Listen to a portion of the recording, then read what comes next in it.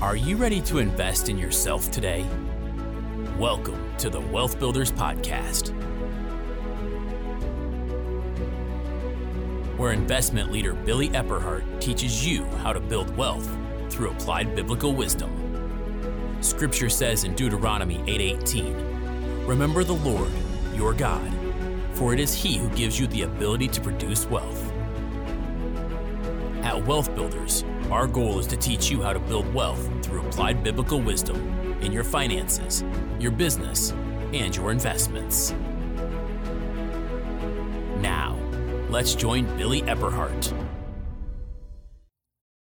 Hey guys, Billy Epperhart here, and I just wanted to come with you with some economic updates. And the first one I want to talk about for a minute is the stock market. And I'm going to talk about a little bit later in here, cryptocurrency and real estate. But with the stock market, I just want you to know that I'm really concerned right now. And I believe that, I really believe the market is going to go into an actual correction.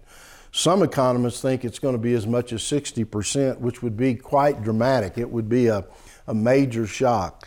I would say we're going to go into a correction that's at least 20 or 30%, and it may be actually sooner than later. Of course, there's some economists right now that are saying it's going to happen in October of 2021, but I believe somewhere here in the next 4 to 6 months, we're going to see a major correction that's going to happen in the stock market. Now, the real question always is what does that mean, not only for money you may have in paper assets, like stocks, ETFs, mutual funds, but also what does it mean for the other markets that are out there? So one of the things that I always remember when the market itself, the paper assets have crash or go down in some dramatic fashion, remember typically, not always, but typically then hard assets do better than paper assets. And so it's more like commodities. So for example, gold and silver would be a precious metal. Typically when the stock market does not do well, then the hard assets, more like gold and silver, precious metals, does well. And then the other piece that has really been brand new, and I'm gonna talk a little bit about that here in this update, is cryptocurrency, or what we call digital currency. And so cryptocurrency right now is also acting as a commodity, which would be the same kind of, I guess you'd say, comparison or connection to what we would say with gold and silver. It's actually acting the same way. It's actually becoming digital gold. And so crypto, it's been interesting to see where how cryptocurrency has reacted and the kinds of fluctuations that we've seen. So let me tell you where I think cryptocurrency is. Cryptocurrency is kind of at the same place right now that we were at in 2000 with the internet. And so there's going to be some things that are very valid that are inside of digital currency, because I just want to say digital currency is here to stay. It's not going anywhere.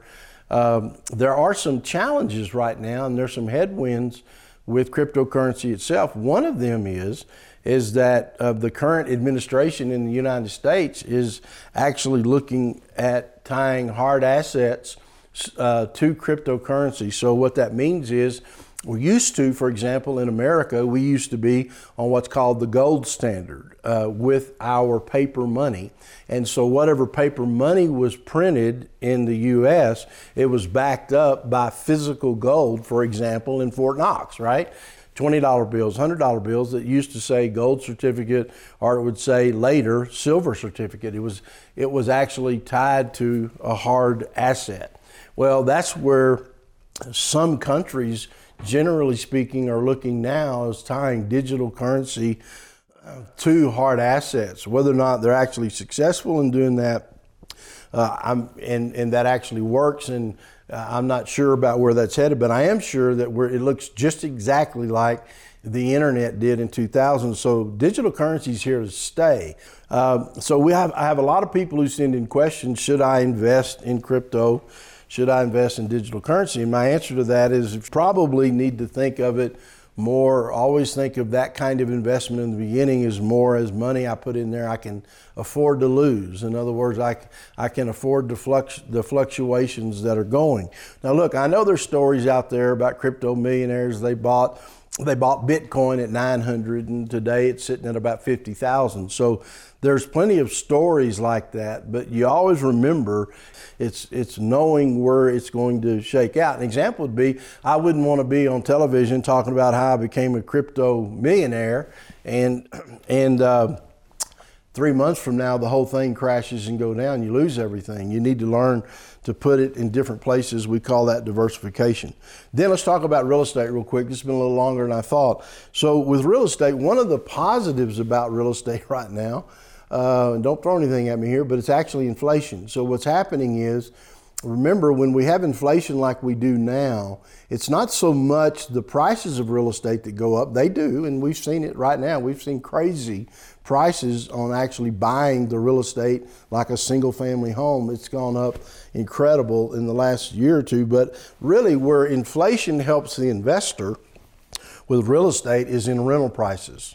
So I always remember that real estate prices can even go down, and they will. We saw it happen in 08, 09, 2010, and of course they've come roaring back in the last 10 years. But always remember, when we talk about inflation right now is here. We're currently living in it in a lot of areas. I mean, used cars right now are crazy. I think I saw a statistic the other day that the average used car was at the same identical car, for example, was at $21,000. Today it's selling for about $28,000.